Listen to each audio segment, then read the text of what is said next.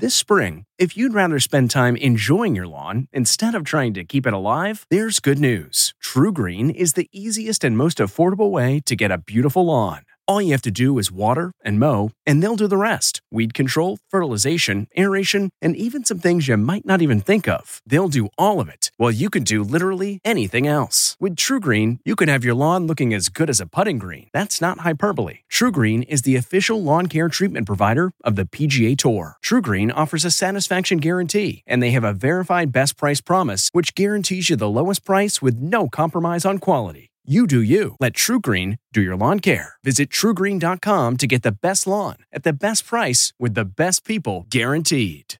It's 3 o'clock somewhere. Time for a My Mochi ice cream snack. My Mochi ice cream is cool, creamy scoops of premium ice cream wrapped in sweet, pillowy dough. And get this, all of My Mochi's fabulous flavors like strawberry, mango, double chocolate, and cookies and cream are only around 80 calories per piece.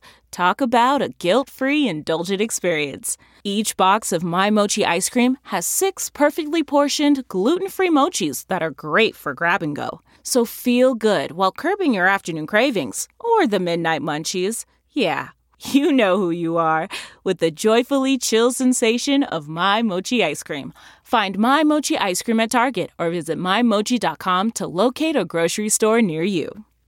This episode is brought in part to you by Audible, your go-to destination for thrilling audio entertainment. Whether you're looking for a hair-raising experience to enjoy while you're on the move or eager to dive into sinister and shocking tales, Audible has an exclusive collection of thrillers from best-selling authors that will keep you on the edge of your seat. Like James Patterson's first audio-only thriller, The Coldest Case. Experience stories like never before, where every chilling detail is brought to life by captivating sound design. Plus, as an Audible member, choose one title a month to make yours forever. And now, new members can try Audible free for 30 days. Just visit audible.com/WonderyPod or text WonderyPod to 500-500. That's audible.com/WonderyPod or text WonderyPod to 500-500.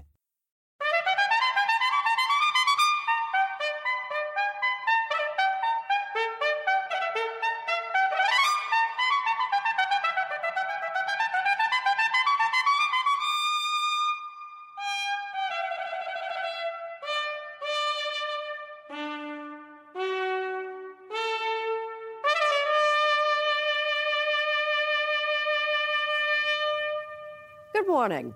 I'm Jane Pauley, and this is Sunday Morning.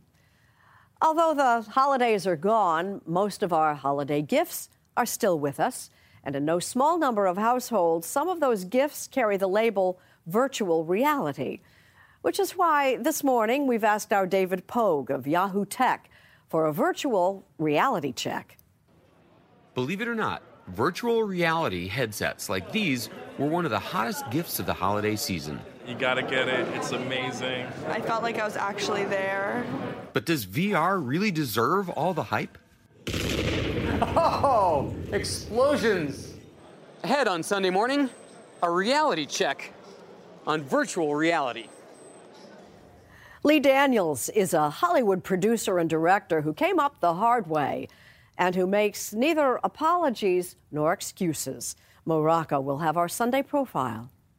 Hey, Pam. Good morning. How are you? Lee Daniels doesn't shy away from controversy in his movies or television shows. I think that we have become so sanitized.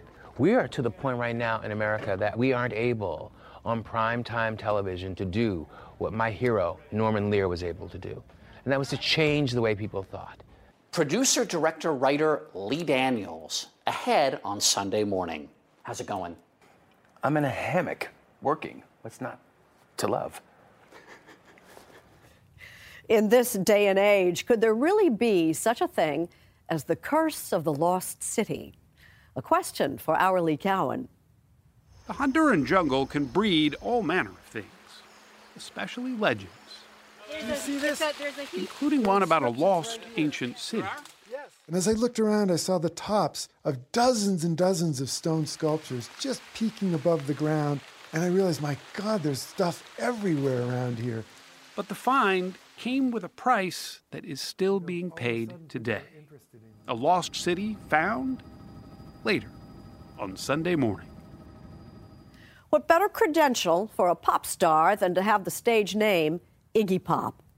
Not that he always stays on the stage, as Anthony Mason will show us. He was the first rock star to dive off a stage. And at 69, Iggy Pop still gets the urge. I thought you'd given up stage diving. Well, I gave it up here, but not here. Later on Sunday morning, punk legend Iggy Pop. Tracy Smith marks the passing of the artist behind Bambi. Rita Braver looks at the work of two great painters side by side. Tony DeCoppel introduces us to a 40-year-old horse who's still kicking, and more. Welcome to Play It, a new podcast network featuring radio and TV personalities talking business, sports, tech, entertainment, and more. Play it at play.it. Good work. Good work. All right. Well, welcome to the mountains of Washington State, where I'm wearing a mask and playing with a little robotic dog. You want to do it again? That's right. Go get it. Bring it back again. Well, actually, I'm standing in front of a green screen in New York wearing a headset that puts me, and by extension you, in a virtual mountain reality. Here's David Poe. At the Consumer Electronics Show in Las Vegas this past week, you might have wondered why people were strapping these contraptions to their faces. What are they, blindfolds? Scuba masks? Some kind of unpleasant eye exam? Nope, they're virtual reality headsets. There's nothing quite like donning the headset yourself and truly experiencing these environments. Ryan Hoopengarner spends much of his time demonstrating one of the most popular headsets, the HTC Vive. I'll have you put on your headset. Okay. As soon as you put on the goggles, you get it. You're not just seeing a scene, you can look around inside it. Wow. The Vive requires laser sensors that you set up in your room and special handles that you carry. As a result, you can even walk around inside the scene, The slingshot handle, which is or even handle objects in that virtual world. Oh, explosions! But VR entertainment can be more than just blowing stuff up. It can take you places you couldn't or wouldn't go, like the bottom of the ocean. Okay, that's a big whale. Hi! Or the top of Mount Everest. HTC isn't alone, of course. Sony, Samsung, Google, and Facebook each released new VR headsets last year. And just this week, another half dozen were unveiled at the electronics show. With so many different goggles coming out, the software companies are racing to write software that'll run on them, like VRtify, which aims to give you a front row seat at concerts. All sorts of businesses are considering the possibilities. Bradley Stern went shopping for a new townhouse without leaving his realtor's office. Everything is so vivid. Real estate agent Evan Rosenfeld thinks virtual reality could change the way people buy homes forever. We have this now. Where are we going to be in 5 years? Is the client going to be able to completely design their property before it's even built? I think that it's really going to be something spectacular. There you go. Wow. Now, virtual reality has actually been around for decades. Is he asleep for sure? No, he'll wake up right now. In St. Louis, a man swings at nothing. In a North Carolina lab, a man bends to look at nothing. Have these people all lost touch with reality? In a way, yes. This is virtual reality. But VR was never good enough to appeal to the public until 2014. Facebook is making another multi-billion-dollar acquisition. That's when Facebook's Mark Zuckerberg paid $2 billion to buy Oculus, a headset created by 17-year-old Palmer Luckey in his parents' garage. These days, Silicon Valley seems to believe that soon we'll all live our lives wearing VR goggles. Never mind that they can cost as much as $800 and must be wired to a high-end PC. But just because a new technology gets a lot of hype doesn't mean it's actually ready for prime time. First of all, there's a giant thing on your head, which is just obnoxious. USC Annenberg communications professor Dimitri Williams studies how people interact with technology. A lot of the early sets had these pretty significant problems with motion sickness and nausea. That will drop down and go away over time. But right now, we're in a bump where I have trouble sometimes, and a lot of people do. So, they're big and heavy, very expensive, and sometimes make you sick. Great! But Williams says there's an even bigger problem with VR. It's incredibly isolating. It shuts you off from the world. I don't think people are going to be wearing VR goggles much of their days because then they can't look at other people. And it is just that simple. And that's where augmented reality comes in. That's where you still see the real world around you, but the computer layers new graphics onto that view. Remember Pokemon Go? Last summer, millions of people played this game, searching the real world for digital creatures that appeared only on the phone's screen. That is augmented reality. All right, so go ahead and put this on. The Microsoft HoloLens is an augmented reality headset, or what Microsoft calls mixed reality. Welcome to Windows Holographic. Okay. The TVs are actually off. There's nothing over any television. There's a picture of mountains on it. That's an actual hologram. Alex Kipman heads up the HoloLens project for Microsoft. He compares today's HoloLens to a cell phone from 1985. But even this early model is wireless, weighs only a pound, and responds to hand and voice commands. Go ahead and just look at the browser, select it, and drag up and down. Ah. You're an expert.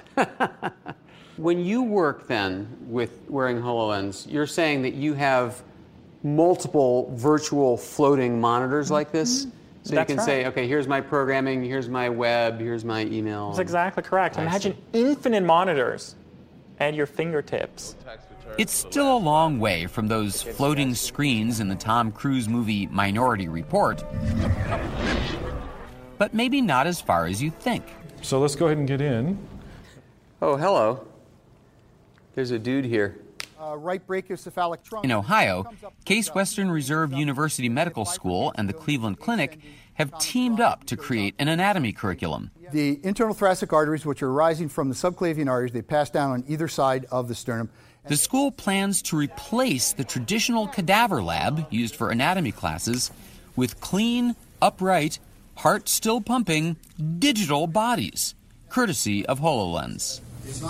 Mark Griswold led the team that designed the curriculum. What you're doing is what our medical students did the first time they saw this too. They got down on the ground and they looked at it from underneath because it was the first time they were able to see that.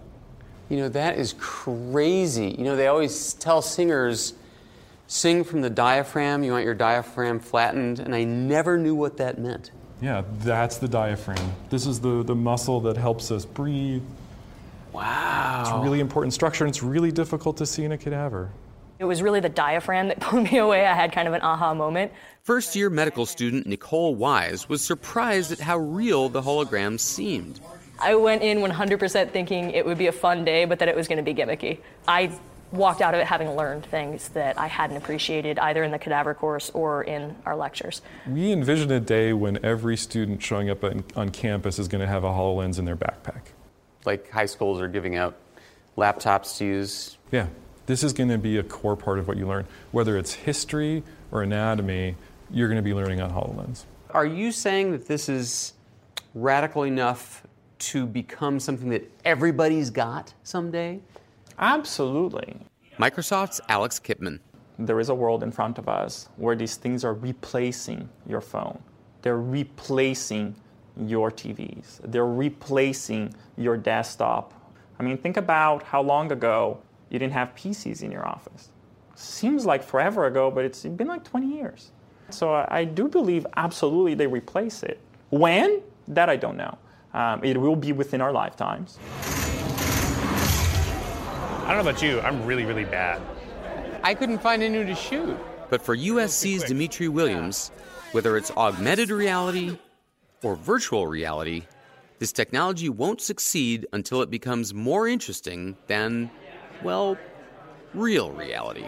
Imagine it's, a year, 2 years, 5 years from now, and everybody can easily throw on their goggles and do things. And is it better than not wearing goggles? Is it better than when we were just watching TV together? Is it better than when we were playing a board game or having dinner or having a conversation, God forbid, right? Does your chewing gum lose its flavor on the bedpost overnight? Up next, something to chew on. Can you catch it on your tonsils? Can you heave it left and right? Does your chewing gum lose its flavor on the bedpost overnight? And now a page from our Sunday morning almanac. January 8th, 1998, 19 years ago today. The day bubblegum inventor Walter Deemer died at the age of 93. Deemer was working in Philadelphia for the Fleer Candy Company in 1928 when he accidentally stumbled upon the winning formula. He made it pink, he said, because that was the one food color he happened to have on hand. Accident or not, Fleer's Double Bubble brand inflated rapidly from that small beginning. A 1950s promotional film proudly showed off Fleer's production skills, as well as the bubble-blowing prowess of its staff.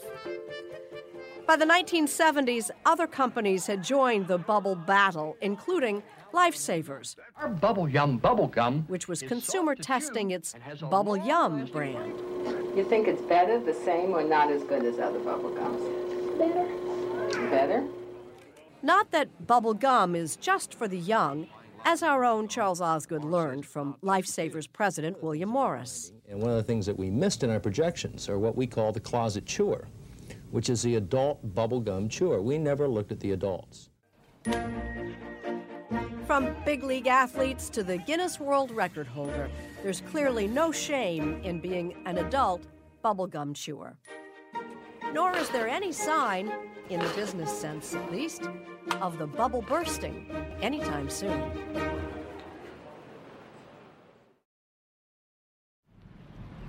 Ahead. We can put up a centipede. Yeah, try it. A higher calling. The artist Tyrus Wong died just a few days ago at the remarkable age of 106. Remarkable as well was the contribution he made to one of our most beloved films. Tracy Smith knows all about his life story firsthand.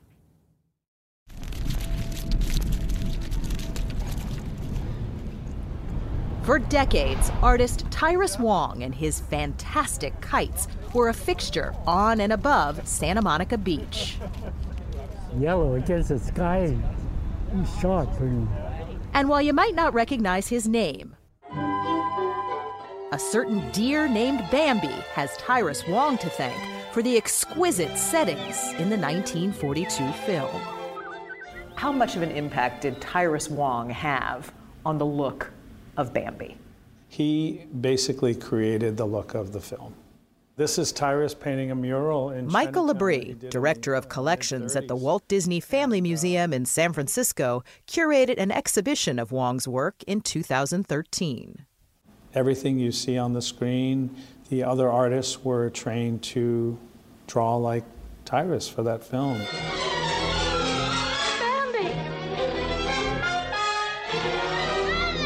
Wong was working a tedious entry-level job at Disney in 1938 when he heard about the studio's plans to adapt Felix Salten's book into a movie. He spent weekends doing hundreds and hundreds of drawings, sort of like Chinese scroll paintings. Walt Disney himself decided that the look of the film would be based on Tyrus Wong's drawings. This is a real special piece of The Prince and the Forest, where he framed what the piece was supposed to say and the story. The 74-year-old film is beloved by generations, including Los Angeles filmmaker Pamela Tom. You know, Tyrus really contributed to American culture. She was watching Bambi with her daughter back in 1997 when she happened to catch Tyrus Wong's name in the credits. So my first thought was, wait a minute, Chinese American, working at Disney in the 1930s, and I just had to find out who he was. Mr. Studio. And what Tom found out turned into a documentary illustrating why Tyrus Wong was, as she calls him, the perfect leading man with an epic life story. It's set to air on PBS's American Masters this summer. My father, he's being 9 years old. I'm going to take to the old America, I think, a better opportunity. Wong came to the U.S. with only his father in 1920. Did you get into a little bit of mischief? Oh, yeah. Yeah? Yeah, I'm no angel, No angel? No. When Wong was in junior high, one of his teachers noticed he was more interested in art than arithmetic, and so did Tyrus's dad. He understood the value of your artistic talent, but it was unusual for an immigrant, a Chinese immigrant, to choose art. Chinese in Chinatown didn't think very much of being an artist. They didn't think very much of your being an artist. You have to remember that the employment opportunities for Chinese back then was limited to being a waiter, working in a laundry. But the father, in his wisdom, recognized his son's talents and went out and borrowed money to get Tyrus through his first year of art school. After graduation from Otis Art Institute in Los Angeles, Wong found work as an artist and also worked at a restaurant in Chinatown. There, he fell hard for a pretty coworker, Ruth Kim. What moment in your life gave you the most joy? When I got married. They wed in 1937, and by 1938 had the first of 3 daughters. It was Ruth who suggested Tyrus apply for a job at Disney. How long did Tyrus work at Disney? Only for 3 years. Why did he leave? It was to do with the strike. Wong was let go after many Disney animators went out on strike in 1941, a full year before Bambi was finished, and his contributions to the film were minimized. When you talk to him, though, there's absolutely no bitterness. That really reflects Tyrus's personality. It's not to say that he didn't feel racism or injustice, but he really picked his battles and just tried to not dwell on it. Wong then spent 26 years at Warner Brothers, where he helped create the look of dozens of films. I think Paul Newman. Paul Newman, Shelley Winter. Probably, yeah. Always mindful of providing for his family, he also designed Christmas cards on the side. Kim Wong is Tyrus's youngest daughter. We would go into the department stores, my sister and I would go, and we'd find his album and always put it on top where people would see it. One of Tyrus's designs sold over 1 million cards.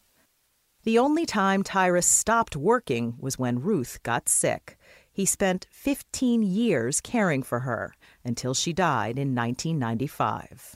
They were married for over 50 years. He was really just devoted to caring for her. Ruth never got the chance to see her husband celebrated for his work. Our next legend had a brief but impactful Disney career. But in 2001, Disney honored him as a legend. This side signature. Someday a word is a lot of money. 75 cents to $1. And though it took the world a while to acknowledge Tyrus Wong, we can put up a centipede. Yeah, try it. Today, like the kites he created, his reputation continues to soar. And it's such a beautiful metaphor for his life. You know, because after he retired, he was fishing, and he says, you know, with fishing you look down, but with kites you look up. Always looking up.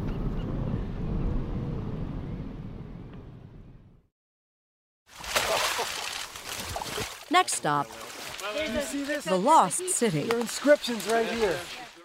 And later, I become a prisoner of my own theatricality.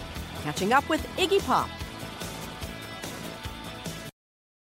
Welcome to Play It, a new podcast network featuring radio and TV personalities talking business, sports, tech, entertainment, and more. Play it at play.it. Who's afraid of the curse of the Lost City?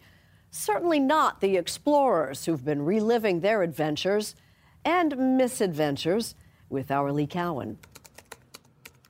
If you ask best-selling author Doug Preston, he'll say he doesn't believe in curses. And yet, I have the perfect reason.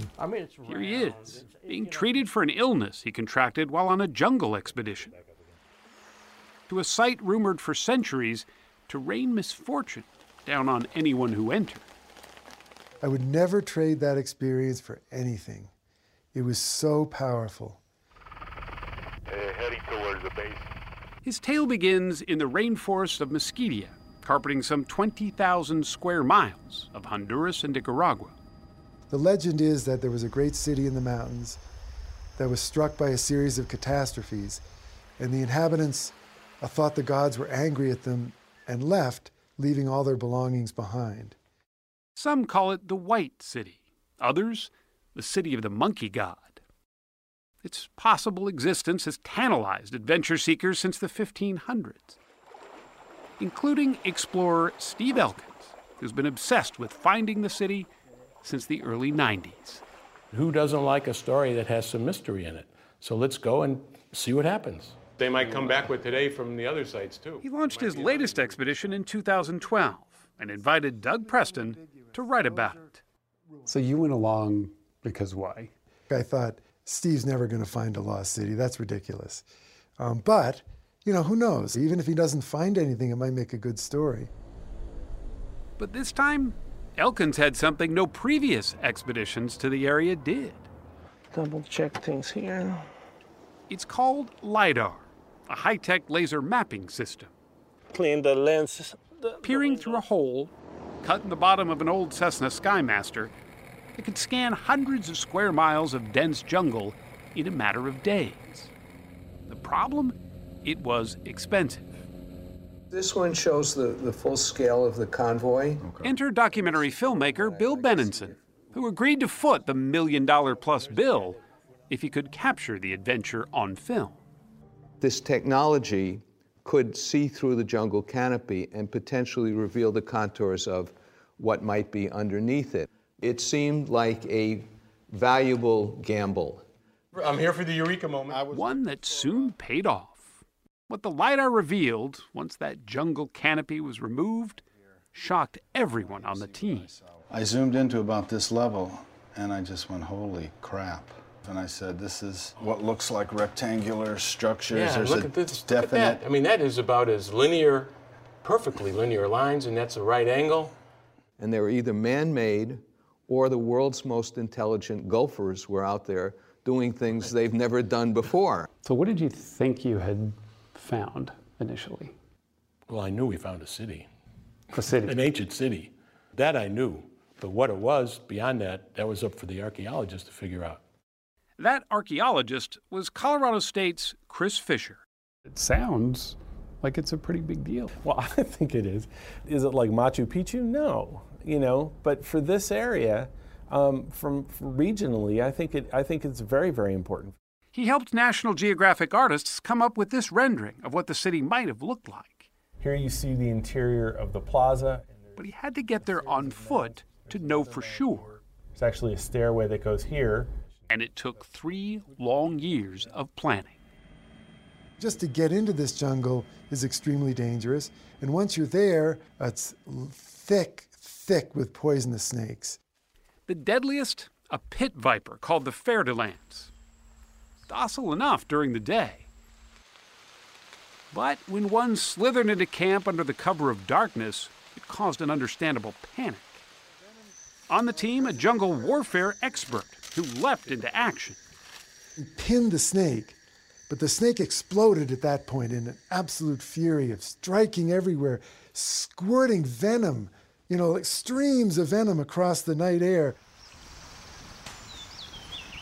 The next morning, the jungle seemed a little less ominous, and the march to the site began. It was like cutting your way through a shag carpet. What wasn't growing was oozing with mud.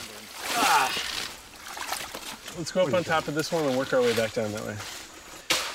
The jungle was so thick, all they could see were leaves, even when standing right in front of what Chris Fisher thought was a pyramid. That's the pyramid right there in front of you. Where's the pyramid? Right there, where you're looking at it. The big lump. The big lump. Should we go to the plaza? Can't say I see a whole lot from here. Well, that's what it is. That's a pyramid. It's made out of earth. There were no stone structures to speak of, just foundations. But the next day, almost by accident, disappointment turned to jubilation. You see this? There's a heap. There are inscriptions right here. There are? Yes. On the edge here, there's decorations anyway. Someone said, hey, wait a minute. There's some weird stones over here. And we all came back, And the first thing I saw was a jaguar head coming out of the ground, carved in stone, snarling. Okay, whoa, everybody stop, back up, don't touch anything, don't clear anything, please.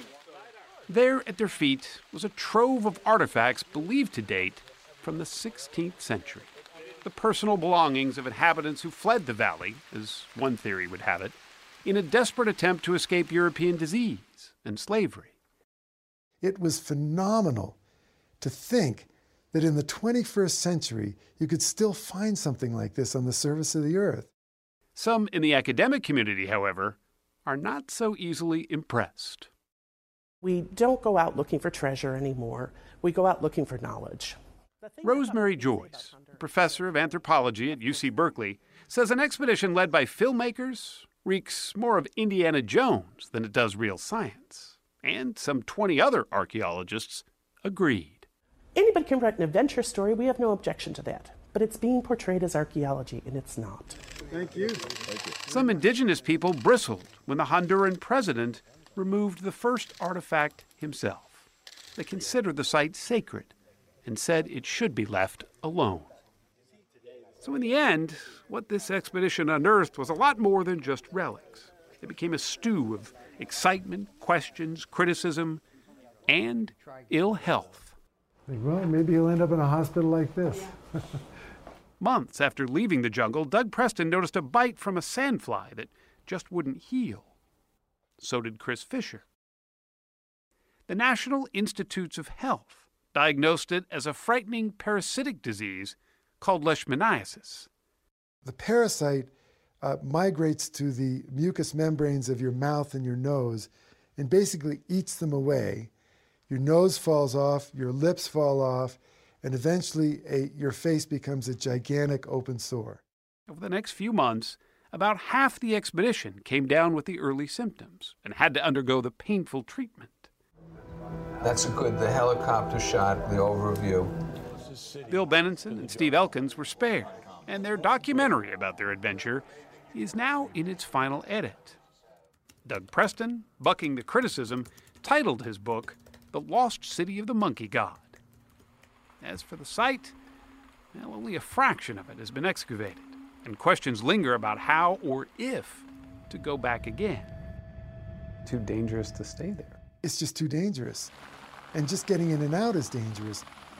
It would seem the jungle is still fighting to keep its secrets, an almost impenetrable veil making a better accounting of what's really there difficult at best. And that, in the end, may be the most lasting curse of all.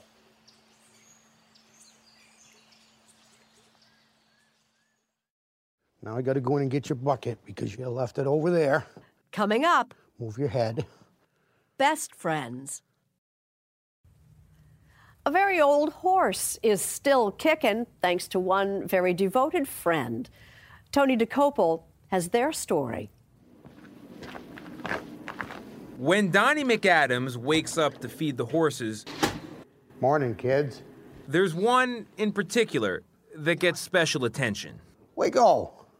What you doing? Waco Hanover is a retired harness racer, living out his days on a farm in the Green Mountains of Vermont. He was never able to outrun most horses, but he certainly managed to outlive them. Hang on. Slow down, will you? And this month, Waco is celebrating a very rare birthday for a horse. The Big 4-0. That's about 120 in people years. You see, under an old rule of horse racing, January 1st is considered the universal birthday of runners. Since the life expectancy for a horse is about 25 years, he's one old horse. Now I got to go in and get your bucket because you left it over there. Donnie McAdams Move your head. Is a big part of Waco's longevity. Living in an apartment above the barn, he's not only caretaker, Want some grain? He's kind of a roommate. Good boy. But mostly, he's Waco's best friend. You're very polite, Waco. Donnie manages a state information center just off Interstate 89. Keys in it. Yep. But for the past 8 years, his downtime has been utterly devoted to Waco. Go. It's not a warm and cuddly friendship because Donnie is not a warm and cuddly guy. No talking. And as luck would have it, neither is Waco. He's a cranky old SOB, just like I am. But don't be fooled by their tough guy act. What do you guys do for fun? Eat animal crackers. Yeah, pretty much. Do you want a cookie? There you go. Huh? Yeah, just one. So many that you've had in the last few days. A healthy appetite is relatively new for Waco. When Donnie moved in back in 2008, the horse was barely eating at all. I wanted to dig a hole because I didn't think he'd make it through the winter. But as it turned out, Waco wasn't sick, he was lonely. I just talked to him one day for about a half an hour and got him to accept the fact that I ain't going anywhere. I'm your buddy. And it's been going on now for 8 years. Oh, yeah. Donnie's work at the information center has him dealing with people. Not exactly his thing. But at the end of the day, cookie word. Waco is there. There are times when, in the wintertime, walk in the barn, walk down there, just lean on the front of the stall fronts.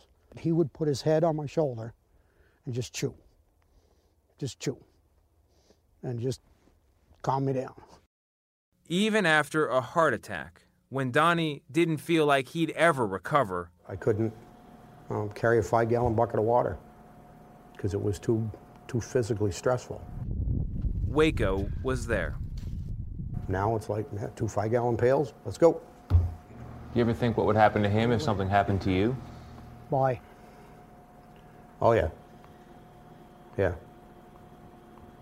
I think that's part of the reason why I'm still around, honestly. You ready?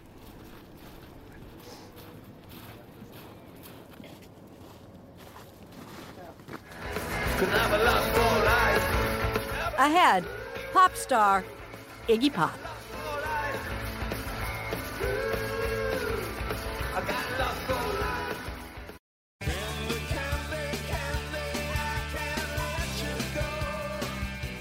Candy was a big hit back in 1990 for the pop star known as Iggy Pop.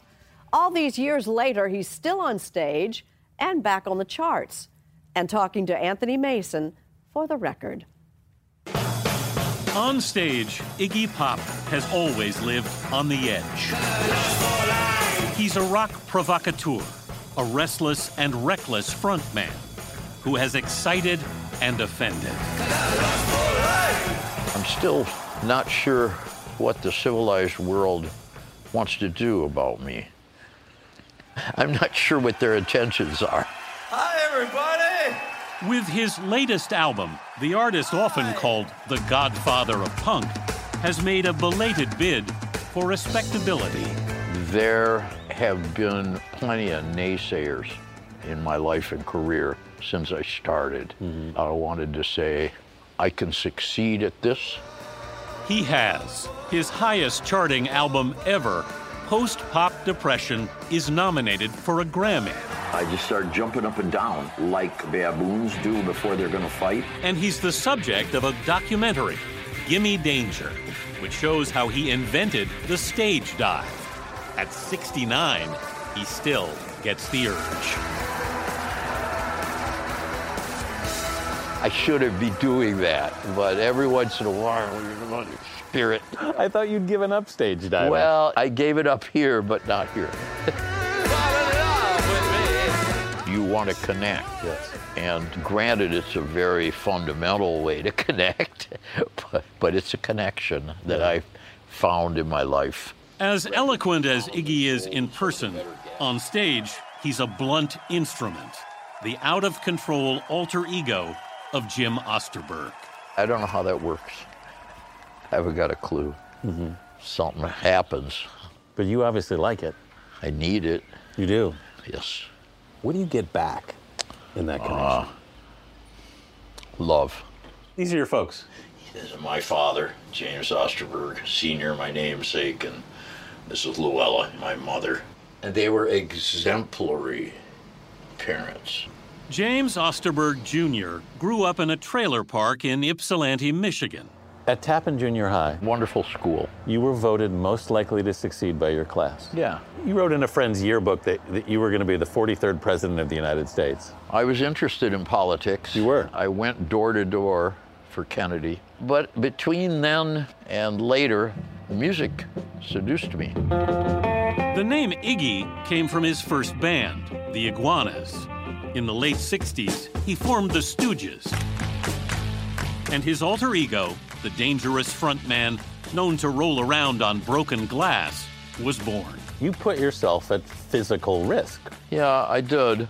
What was that about? Well, once you start something, if you're me, you need to finish it. The Stooges weren't commercially successful, but they were influential. Nirvana's Kurt Cobain called their album Raw Power his all-time favorite record. It was mixed by David Bowie. Where did you meet? In a bar. In a bar. In New York. On the Dinah Shore Show with Iggy in 1977, Bowie described their different sounds. Mine comes from sort of up to from there, and Jimmy's comes from about here down to about there. You know. I don't know. I wonder what he means by that. Gee whiz. I don't know. I'll ask you later. Okay, kid. I'll tell you. Bowie played keyboards behind Iggy on tour that year. He was nicer to me than he had to be. That is a super rare thing with a Hig. I know what you're thinking. What is a Hig? Huge industry giant. Bowie and Iggy would collaborate on more than 3 albums of material, including this song. This is your work. That is my work. It hangs in Iggy's Miami bungalow. He took up painting because Bowie had to. This represents my inflamed soul. And these are little devils whispering bad suggestions in my ear. Through much of the 70s, as he moved between Detroit, LA, and New York, the devil Iggy battled was heroin. It landed him in UCLA's Neuropsychiatric Institute. Why did you check yourself into a mental institution? Because I'd become a prisoner of my own theatricality. It took time, but he turned it around. I lived a very straight life with a crooked mind. Can you live a straight life with a crooked mind? Yes, you can. And by the late 90s, he'd moved to Miami. This is where I would prefer to be just about all the time, just about every day. That same decade, pop culture finally began to embrace Iggy. He had his biggest radio hit. And his music was featured in the 1996 film Trainspotting. Are you conscious of the influence of your band? I have a feeling that I've had some sort of minor spiritual influence. I went to the Fillmore in New York, and there were 4 guys on stage with no shirt on, and they all looked like me, and it was the Red Hot Chili Peppers. You know, and I thought, how do I compete with that? Here comes success. There aren't many Iggys left out there, are there? Well, there's Iggy and there's... Josh Homme produced and co-wrote Iggy's new album. I look at Iggy as this kind of colorful piece of art. It has this grizzled beauty about his perspective and his persona, his body, his experience. But Iggy Pop says this album is likely his last. It's a 40-year-old guy's schedule. It's not a 69-year-old guy's schedule, and I'm doing all right with it, but I would be a fool to try to keep it up. Jimmy Osterberg is ready to slow down now that the world seems to have caught up with his alter ego. This century's been a fresh start for me, and the sky's cleared. Everything that wouldn't work suddenly started to work. What do you think happened? I don't know. The simplest thing I would think is that maybe society and I met halfway.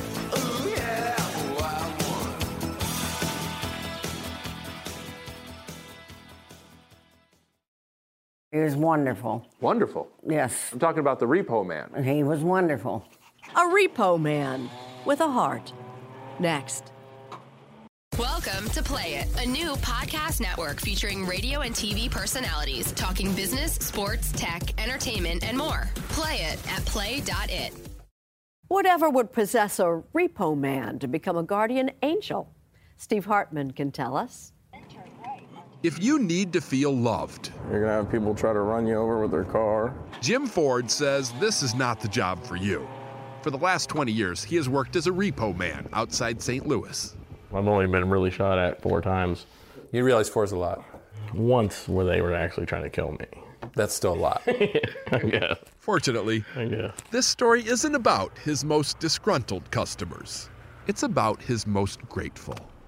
He was wonderful. Wonderful? Yes. I'm talking about the repo man. He was wonderful. I mean, he's the kindest man I ever met in all my life. Stan and Pat Kipping live in Red Bud, Illinois. Stan, a Navy vet and retired janitor, is in the early stages of Alzheimer's. I love you. Well, I love you too, baby. They say they've never been rich, but they've never been this deep in debt either.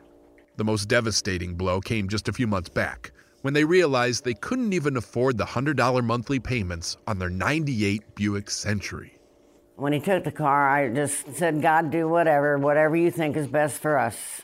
You know, God works in mysterious ways. Well, if he's working through a repo man, that's the most mysterious of all. That's right.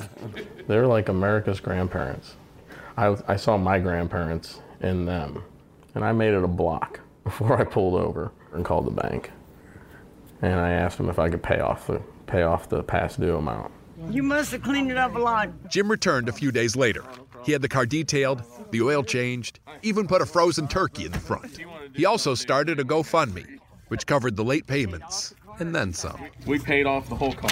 The whole car? Oh, my God. Oh, my God. You have no car payment anymore. Oh, my God. Paid the whole thing off. Oh, my And then, finally, he gave them an envelope with the extra money. More than $17,000 extra to date. How has this changed your outlook on life? There's good people out there. He's our guardian angel. There are good people out there, guardian angels. And sometimes you find them in the most unlikely places and professions. Because, although kindness is rarely a job, no matter what you do, it's always an option. Yeah. Still to come, Radio set, please. director-producer Lee Daniels. And later, 2 painters, 1 vision.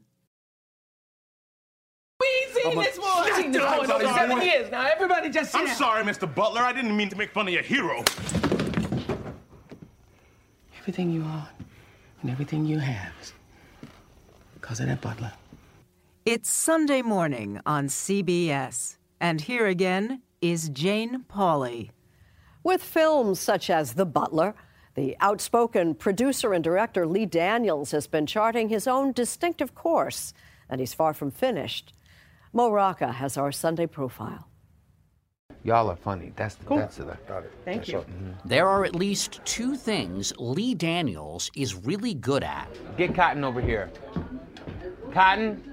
Cotton. The first is making movies and TV shows that people love. On the set of what he hopes becomes his newest hit, the TV show Star, Daniels ricochets from the soundstage. Energy's up. But the energy is up here. Let me see the girls. To the costume department. That doesn't look like a $20,000 outfit. To a meeting about music. You still sing? Yeah, I still sing. I love it. Music is a big part of Star, a series about a racially diverse, aspiring girl group. Who shot you? Who knocked you? Point them out, let them know I'm coming for them. The inspiration? The Broadway musical Dreamgirls. I'll never forget stealing my mom's Eldorado and driving from Philadelphia at 17 into New York City and sneaking in to see the show, and just how it changed my life. But it's not really about Dreamgirls. It's about my life when I first came to Hollywood. The desperation and finding myself, understanding what it was that I wanted. An even earlier formative experience in Daniels' life helped inspire his hit series Empire. You're under your damn mind, walking in here looking like a little bitch. Is it exactly what happened, that your father took you when you came down wearing your mother's high heels and put you in a trash can? Yes. Do you think your father was just reacting to effeminacy, or do you think your father was reacting to, uh-oh, I know what this means for him later on? Both. Both, because I think that he, as a man, was embarrassed to have a gay. I had no questions. I had no problems, rather, letting him know this is how I felt at an early age. I was very outspoken. I owned who it was that I was. Daniel's father was a Philadelphia police officer. I think that he felt, no, I know that he felt that being an African-American man was hard enough, especially in those times. But to be gay on top of that was just a suicide note. And he reminded me of that repeatedly. How? Verbally, physically. He was embarrassed and ashamed. I think in hindsight, he was just more concerned about my future. And so I think that in some strange way, his telling me that I was nothing inspired me to be something. When Daniels was 15, his father was killed during a holdup. His mother, with 5 children to support, convinced a neighbor to help her eldest son attend an elite suburban high school. I remember going into that environment and being the only black person and feeling love and feeling like there was absolutely no racism at all for me. Did you make friends fast? Oh, yeah. I learned to go seamlessly through a black environment to a white environment and to adapt to both. And I think that helped me with my journey, that I was comfortable, very comfortable in both places. The experience gave him the confidence, he said, to move at age 21 to Los Angeles, where he worked as a receptionist at an agency for home health aides. Soon enough, he opened his own successful agency, but I did what most kids do when they don't have a strong foundation or a father or come from where I come from. I blew it on cars and drugs, and then I sold it and then made more money. But what Daniels really wanted was to make movies. So he started at the bottom as a production assistant on the movie Purple Rain.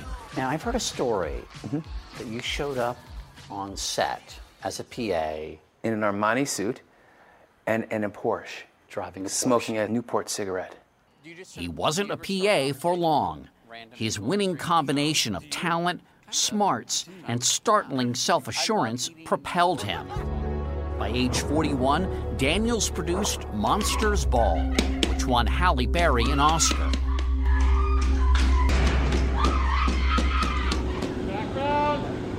As the director of the movie Precious, Daniels earned his own Oscar nomination. Who was gonna love me?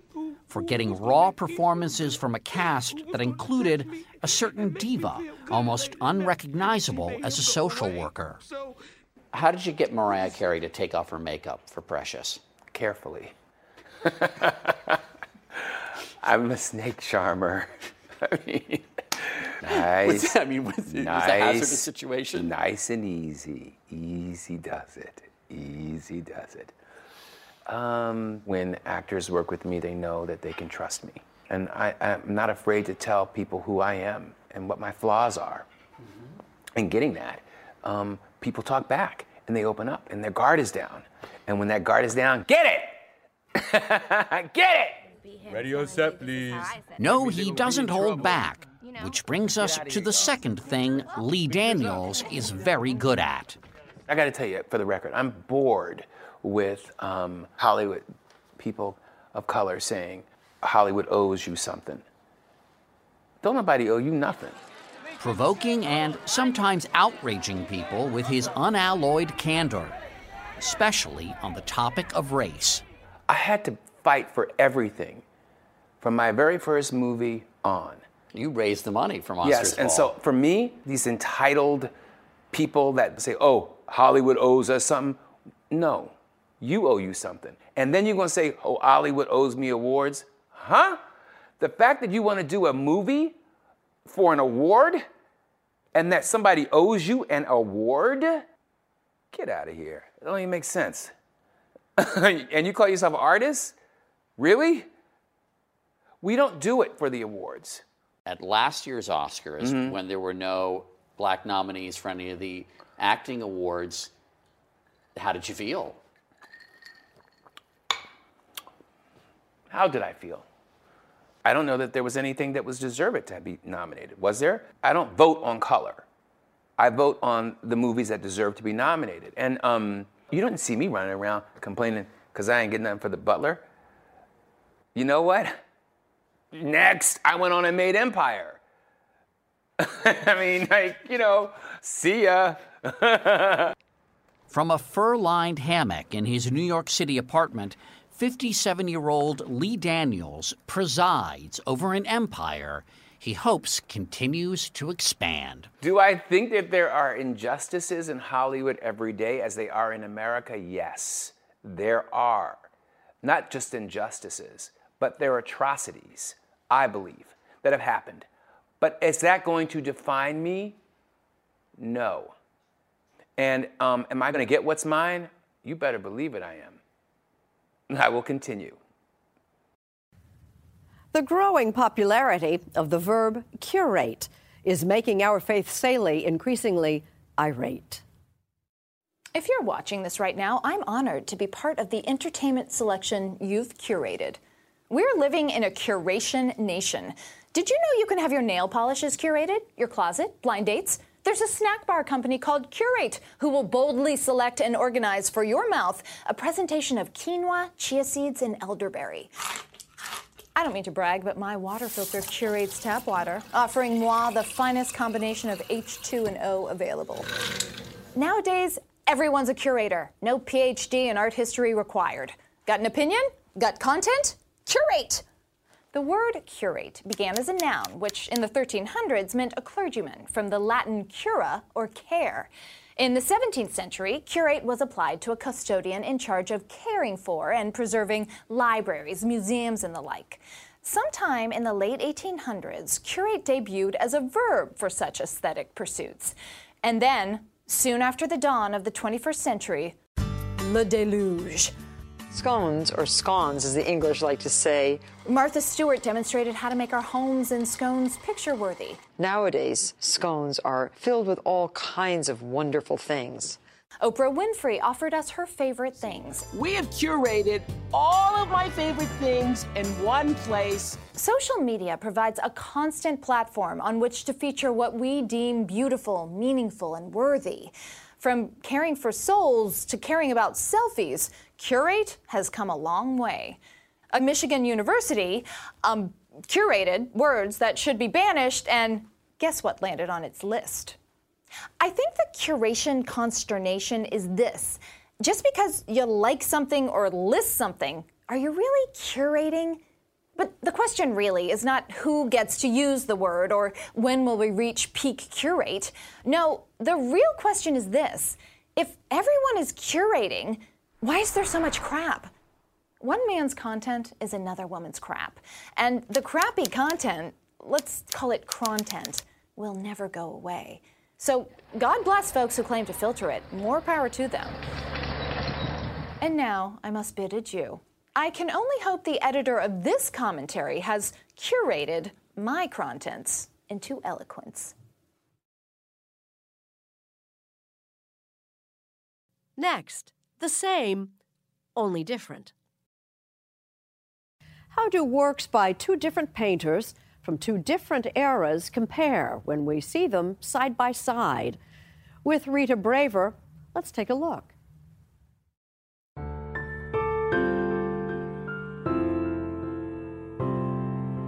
They were born nearly 50 years and an ocean apart. Henri Matisse is a household name in this country. He's a French painter, but many Americans have never heard of Richard Diebenkorn. I know, and I'm hoping that that will change. Change curator Katie Rothkopf says, as viewers see the work of Matisse, the French post-impressionist master, and Diebenkorn, the influential but less known American modernist, side by side for the first time. We have 92 works in this exhibition, 56 by Diebenkorn and 36 by Matisse. Now on view at the Baltimore Museum of Art, the exhibit will travel to San Francisco in the spring. What do you think are the greatest similarities between these two artists? They both loved color, and I think they both just had a magic touch with the paintbrush. The two never met, but the similarity was more than mere coincidence. Richard Diebenkorn studied Matisse almost obsessively. He was someone who was a real student, and certainly there were other artists that influenced him throughout his life, but no one more than Matisse. One reason that Diebenkorn is less well known than other important artists of the mid-20th century is that he lived and worked in America's West, far from New York, then the epicenter of modern art in America. And your paintings look beautiful. Thanks very much. It's really a pleasure. Born in 1922 in Portland, Oregon, and raised in the San Francisco Bay Area, Diebenkorn began drawing as a toddler, eventually going on to study art at Stanford. He was working in the abstract expressionist mode. He loved abstraction, and that was certainly the style of the time. He first saw Matisse in 1943 and was hooked. Over the years, traveling as far as Paris and St. Petersburg to view the older artist's work. But Diebenkorn never sought to imitate Matisse. I think he felt very much that it was important to look to the past, and why would you not look at something that someone else had done? You know, it didn't mean that you were copying them. It just meant that they were inspiring you. Both men produced abstract and figurative works, some with flattened, muted colors, others with vibrant, recognizable images. This was painted in 1967 by Richard Diebenkorn. The yellow. Was this a color that he came to like a lot? Because there are. He liked a lot of colors, and he liked bold color. And you've got it next to the Henri Matisse, the yellow dress. Now, Diebenkorn would have seen this painting, but we certainly don't have any evidence that his painting was a direct response, but certainly one that it would have been in his mind. This one's probably my mother. A little tired of posing, perhaps. Gretchen Diebenkorn Grant is the daughter of the late painter. Did you, at any time while you were growing up, realize that he was indeed influenced by Henri Matisse? Oh, yes. He had a wonderful collection of art books. He had more Matisse books than anything else. People would give them to him all the time. And on the day we visited the Baltimore Museum of Art, she got to meet Sophie Matisse, Henri's great-granddaughter, for the very first time. They look at the world in a sort of similar way. I'm looking around while I'm saying this to see the sensibilities. The work is not the same, but it's very definitely related. But they kind of exchange kind of a mystical language between the two of them that I think comes out in this show that's just breathtaking. The parallels are unmistakable. I love these two paintings. The interior, exterior of both of them is so prominent, so important. That was something they both were really interested in, that contrast of light and color. Absolutely. Richard Diebenkorn died in 1993 at the age of 70, nearly 40 years after Matisse's death. Diebenkorn lived to witness his own success, but since he never met the man who influenced him along the way, their relationship is left to the canvas and our imaginations. It's lovely that you two are having the chance to meet. Don't you imagine what a conversation between these two artists would have been? I'm sure that my father would have loved to have met Matisse. How do you know they're not like up there like, looking down?